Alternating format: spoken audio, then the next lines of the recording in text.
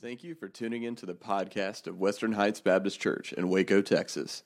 We exist to exalt Christ, equip the church, and engage the community. For more info, visit whbcwaco.org. We begin a new series on the book of 1 Peter.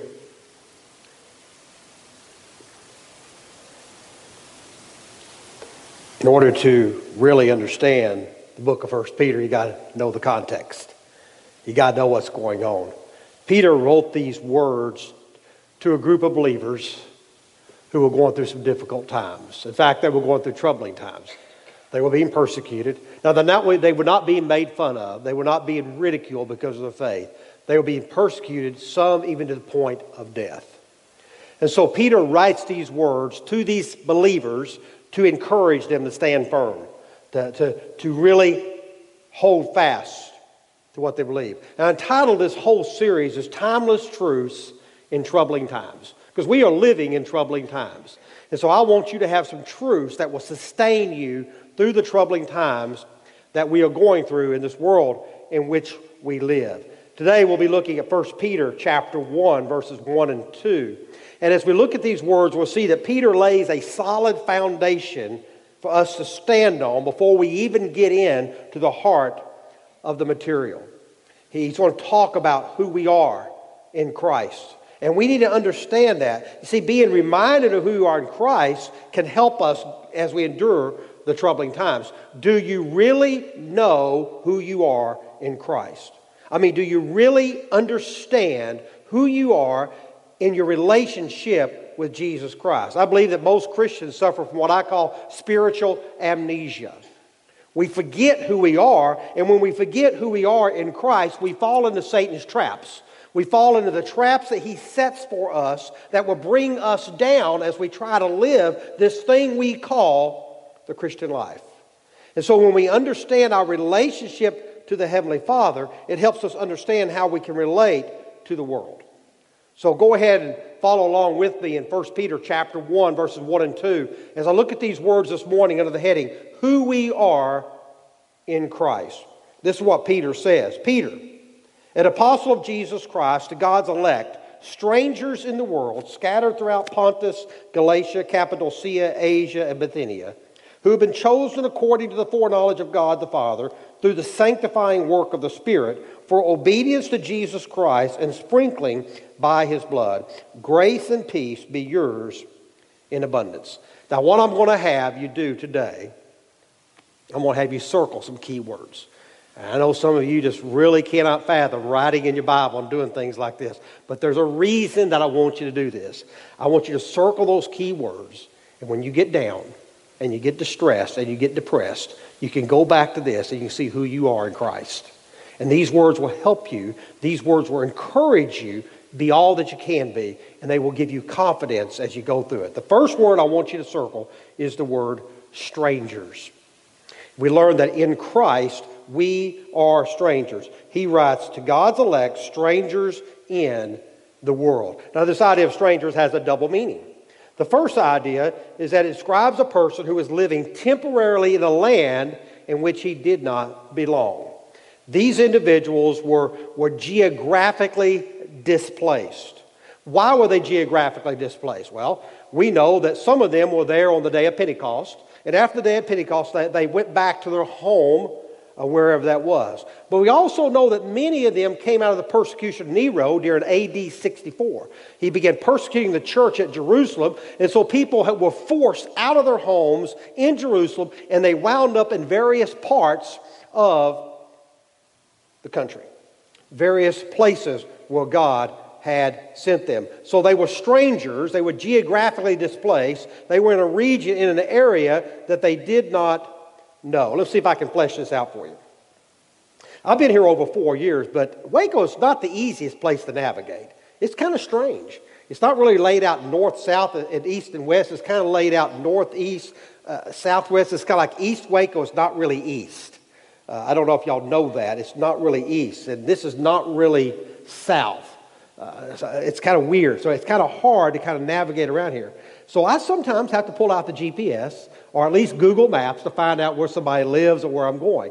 But man, if you were to get me back home to Irving, Texas, My goodness, I know my way around Irving, Texas. I know it like the back of my hand. Now, it's true that Irving has grown immensely since I was there, but I can get around Irving, Texas. I know it well. It's the same way with these individuals. They were in an area that they weren't as familiar with, and Peter acknowledges that these believers are strangers. They're strangers. They did not belong to the place where they were. They were temporary residents in a place that really wasn't their home. They were displaced geographically, but get this, they were also spiritually displaced.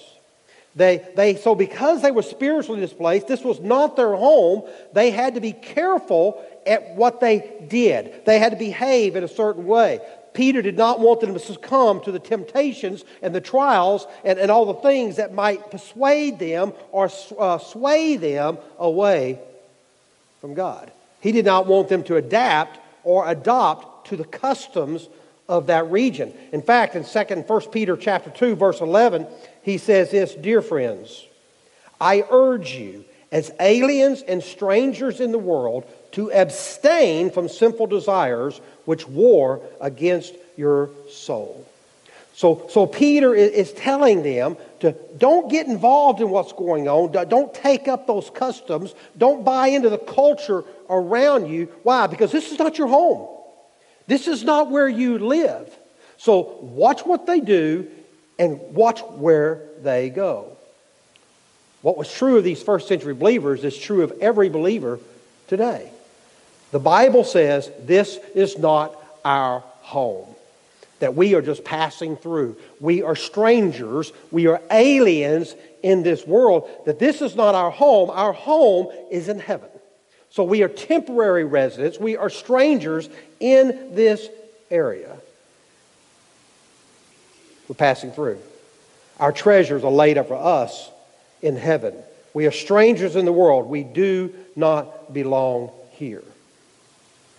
So he describes us. He describes these first century believers as strangers. But that's not the only way they're described. Notice how else they're described. He says they're scattered. To God's elect, strangers of the world, scattered, and then he mentions 5 regions that are today in modern-day Turkey. Kind of gives you the geographical context. These individuals are scattered, and we learn that in Christ we are scattered. Now, I just briefly talked about this. Why were they scattered?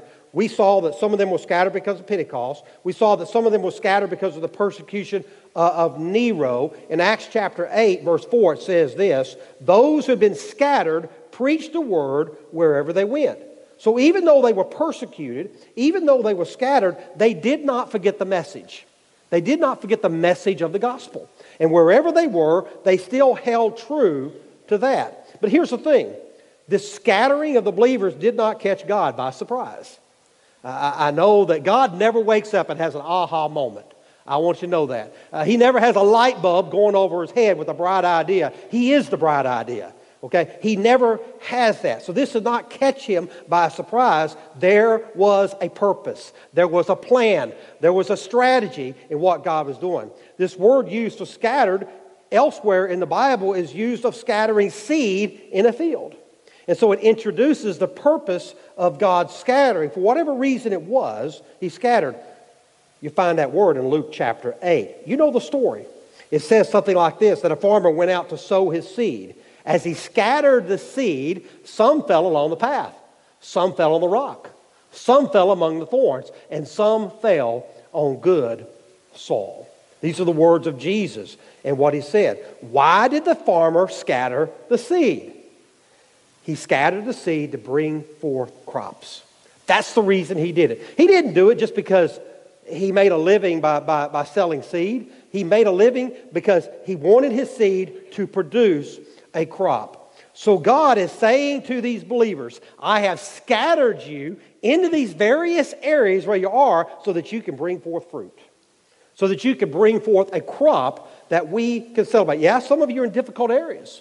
Some of you are in more easier areas. But it's nevertheless, I scattered you there. Here's the truth for you and I, my friends. You and I are scattered in this world. We are spread around the world. We are strangers in this area, but we are ambassadors for Jesus Christ. We are a part of this world, and yet we are not to be aloof from this world. We're not to be separated from it. God has planted us. He has scattered us. And because He's planted us, because He's scattered us, we have a responsibility. Guess what? He did not scatter us for us to sit, soak, and sour. That's not why He did it. He scattered us where we are to make a difference where He's placed us. To make a difference in the community where He placed it. In order for that to happen, hear me on this, in order for that to happen, you've got to get out of the salt shaker. You ever done that? You got a salt shaker sitting to your table. My wife loves salt. I like pepper. I guess that's the way it is. But you got the salt sitting there, and it's sitting there, and it said, man, that look good on my baked potato, wouldn't it? But you know what? In order for that salt to be good on my baked potato, what have I got to do? I got to pick it up, and I got to sprinkle it on my baked potato. It doesn't do any good if it stays in the salt shaker. And what we need to understand, we don't do any good to the community sitting here in this salt shaker. We've got to get out into the community and communicate to the people the love of Jesus. We got to do it. We don't have any options. Why? Because that's why God scattered us here to begin with. That's why we're here. We gather here for worship. And we gather here for instruction. But then we scatter out into the world to make a difference. We are salt. And salt is used as preservative. It's used as a healing. It has so many purposes. Also seasoning, I guess you could say. Not only be salt, it says we ought to be light as well. We are strangers. And we are scattered. What's a third word I want you to circle is the word chosen. He said to God's elect strangers of the world scattered throughout who have been chosen. In this we learn that in Christ we are selected. In Christ we are selected. That means that we are special to God. Now I know it has numerous implications. I know this idea of being chosen, this idea of being selected has numerous implications. In the Old Testament, it was used of the nation of Israel. That God selected, God chose the nation of Israel. They were special to Him. It's not because of anything they did. It wasn't because they were the greatest, because they were the strongest. It was simply because God loved them. And God selected them out of all the nations. It was God's choice. Now Peter takes that Old Testament term under the inspiration of the Holy Spirit. He takes that Old Testament term and then he applies it to these individuals who are strangers and who are scattered. He said, but hey, you're also selected. You're chosen. And the emphasis on this is God's part in our salvation. Because it puts the burden of salvation back on God. I'm glad, aren't you? I'm glad that the burden of salvation lies with God and not with me and not with you. Because if the burden of salvation relied on us and what we could do, we could never do it. We could never measure up to God's standards. So it's all on God. Everything to do with it has to do with God and not upon us. So Peter uses this term, and he's talking about God's part in our salvation. Now, when the Bible talks about salvation, it's viewed from two different perspectives. On the one perspective, it's looked at it from God's perspective. And from God's perspective, He chooses. He selects individuals to be in relation to Him. But it also talks about it from man's perspective. In man's perspective, we have free will to select, to choose, to follow Jesus. Both of those are taught in the Scripture. God's selection, God's election, and man's free will. They are both taught in Scripture. And hear me on this, and the Bible never reconciles the two. It never reconciles them. That was never God's intent. God's looking at it from one perspective. We look at it from another perspective. God's sovereignty and man's free will are taught in the Bible. Now, Peter, in this passage, he's looking at it from God's point of view. Look at what he says in verse 2. He says, chosen or selected according to the foreknowledge of God the Father. Selected, chosen according to the foreknowledge of God the Father. I want to focus just for a little while on that word foreknowledge.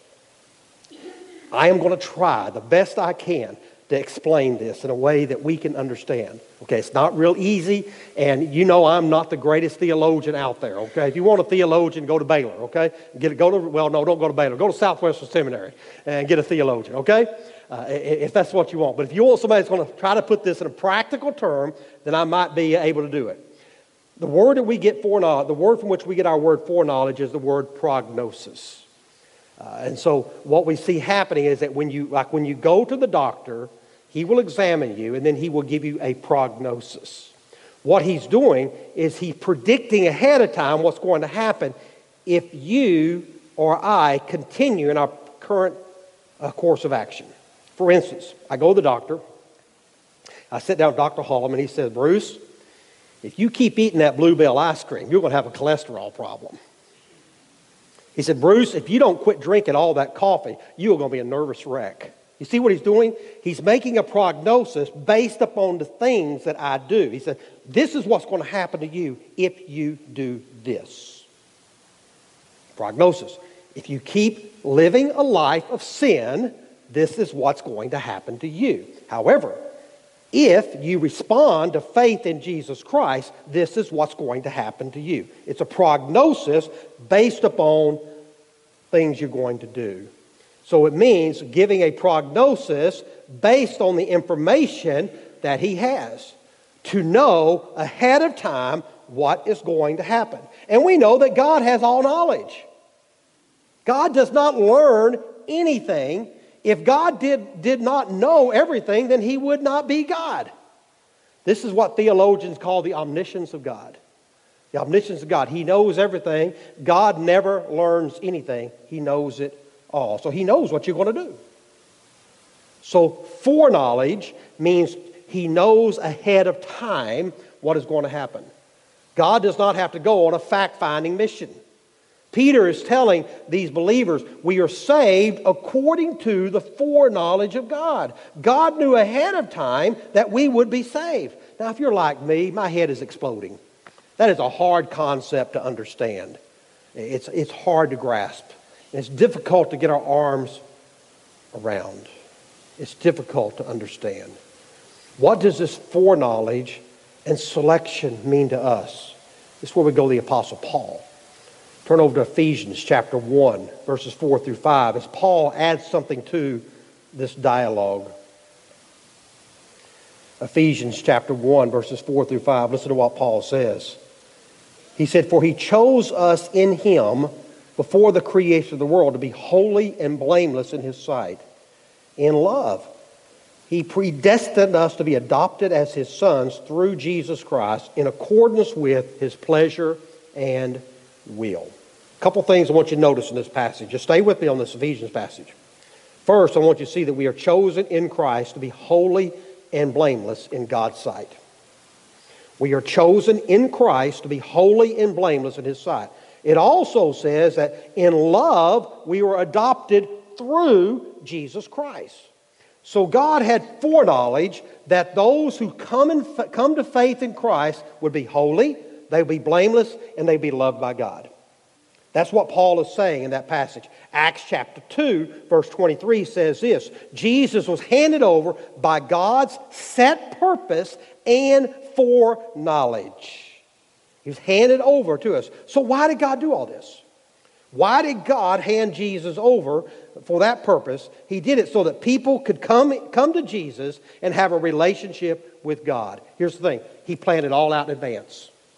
God planned all of this out in advance for us. So foreknowledge carries the idea of love and approval. So through Christ, you are loved and you meet God's approval. Hear me, that you are not an afterthought in God's plan. He planned it out all along. You were in God's plans from eternities. He set his affections on you long before you set your affections on him. Listen, you are so special. You are so special that in eternity past, God ordained his Son to die on the cross for you. Wow. Before you were even born, God ordained that Jesus would die on the cross for you. That means He set His love upon you. He says, I love them. They are valuable in my sight. That should raise your self-esteem.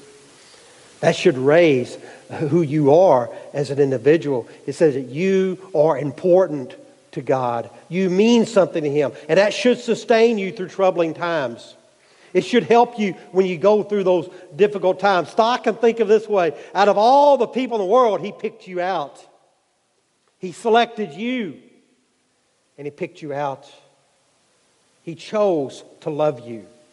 He wasn't forced to love you. He chose to love you. So how do you respond to this great news? How do you respond to the fact that God loves you and He selected you? I want you to picture with me. Picture a bride on her wedding day. You getting the picture? There she is. Dressed in the most beautiful dress she's had up to that day. She's looking in the mirror. She's gorgeous. The hair is perfect. The makeup is perfect. Everything about her is perfect. She's more beautiful than she's ever been previously. Do you see her? Do you see the bride? Why did she do that? Why does she get all dressed up for that? You want me to tell you why? Because she realizes that He selected her. Out of all the girls in the world, that man selected her to spend his life with. That's why she does it. How should we respond when we recognize that Jesus selected us? How would we respond to that truth? The great truth of God's foreknowledge is that He chose you, He selected you, and He loves you. And He placed His affections upon you before the beginning of time. He chose you. He selected you. When you are experiencing difficulty in your life, when you're going through those troubling times, remember that God has selected you. You are valuable to God. You are precious to Him. And He has placed His love upon you. You are important to God. You are special. You are special. But there's another word I want you to circle. It's the word sanctifying, or sanctifying. In Christ, we are sanctified. Notice what He says. Who have been chosen according to the foreknowledge of God the Father through the sanctifying work of the Spirit. What does it mean to be sanctified? Literally, it means to be made holy. Now, in the Old Testament, it referred to something that has setting something aside for God. For instance, the utensils that were used in the tabernacle, the utensils that were used in the temple later, there was nothing special about them. They were like any ordinary utensil that would be used. The difference is they were set apart for God's use. They could not be used for anything else. You could not take what was set apart in the temple or in the tabernacle and use it for daily use in the everyday circles of life. So what Peter is saying is when a person accepts the sacrifice of Jesus Christ as payment for his or her sins, something special happens to this individual. Something remarkable happens to this individual. At the very moment when you accept Jesus Christ as your Lord and as your Savior, at the very moment when you accept Him for the forgiveness, accept His sacrifice for the forgiveness of your sins, you become a child of God, and then mysteriously, supernaturally, in a way that we can't understand, the Holy Spirit comes into your life and puts the seal of ownership upon you. He says, I own you. You now belong to me. You are sealed with my relationship. So what it means, God marked you with the Holy Spirit. You are sealed for all eternity. You are set apart for the Father. In the twinkling of an eye, you were changed. In the twinkling of an eye, you became holy. And listen, in the twinkling of an eye, you became a citizen of heaven. At that very moment. And to this day, the Holy Spirit has not left you. Now, it is possible to grieve the Holy Spirit. It is possible to quench the Holy Spirit, But hear me on this. It's impossible to shake the Holy Spirit. He will not leave you. He can't. It's God's seal of ownership upon you. And He'll continue to live in you. And He'll teach you. And He'll guide you. And He'll convict you where you need to be convicted. And He helps you live your life as a stranger. We're not of this world. We don't belong here. And He sets you apart. And He tells you when you are stepping out of line with the will of the Father. And He communicates with you. Paul writes in 1 Corinthians 6, 19 through 20, these words. Do you not know that your body is a temple of the Holy Spirit who's in you, whom you have received from God? You are not your own. You were bought at a price. Therefore, honor God with your body. Let me ask you a question. When you look in a mirror, do you see a temple of God? Some of you might see a big temple. Others of you a smaller temple. Okay? Do you see a temple of God? When you look in a mirror, do you see the residing place of the Holy Spirit? Peter says, that's what you are. Paul says, that's what you are. The Holy Spirit dwells within you. That makes you special. That makes you holy. It also makes you a stranger in this world. You don't fit in. You don't fit in. You're special. You're unique. You're holy. You're not like the world. You just don't fit in. You do not belong to this world. You belong to God, and He's chosen you to be His child. Therefore, you don't act like the world. You act like a child of God. And He did so by choosing to allow Jesus Christ to die on your behalf. He did this by inviting you to accept His sacrifice so that you could become a child of God. That's what He's doing. But here's the thing. As you read all this, you begin to realize it's really not about you. I hate to burst your bubble. It's not about you. It's not about us. It's not for our benefit. Instead, it's for the benefit of God. Circle the next word. Obedience. Look at what he says. Chosen according to the foreknowledge of God for obedience to Jesus Christ. For obedience to Jesus Christ. Here's what you learn. In Christ, we are servants. In Christ, we are servants. There's that word obedience again. We just can't get away from it. No matter what we do, we just cannot get away from this idea of obedience. All these things, we're strangers, we're scattered, we're selected, we're sanctified. What? To be servants. To be servants. Chuck Swindoll said it this way. The very best proof of your love for your Lord is obedience. Nothing more, nothing less, nothing else. Obedience. Obedience.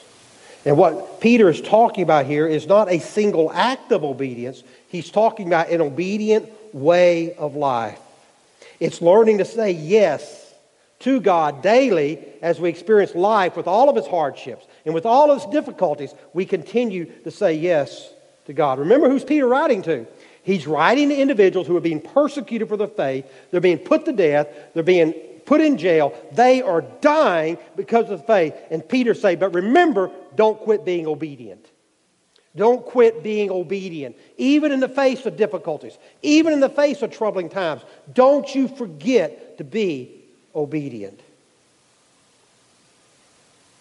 Let me ask you a question. What has your obedience to Jesus Christ cost you today? What does it cost you?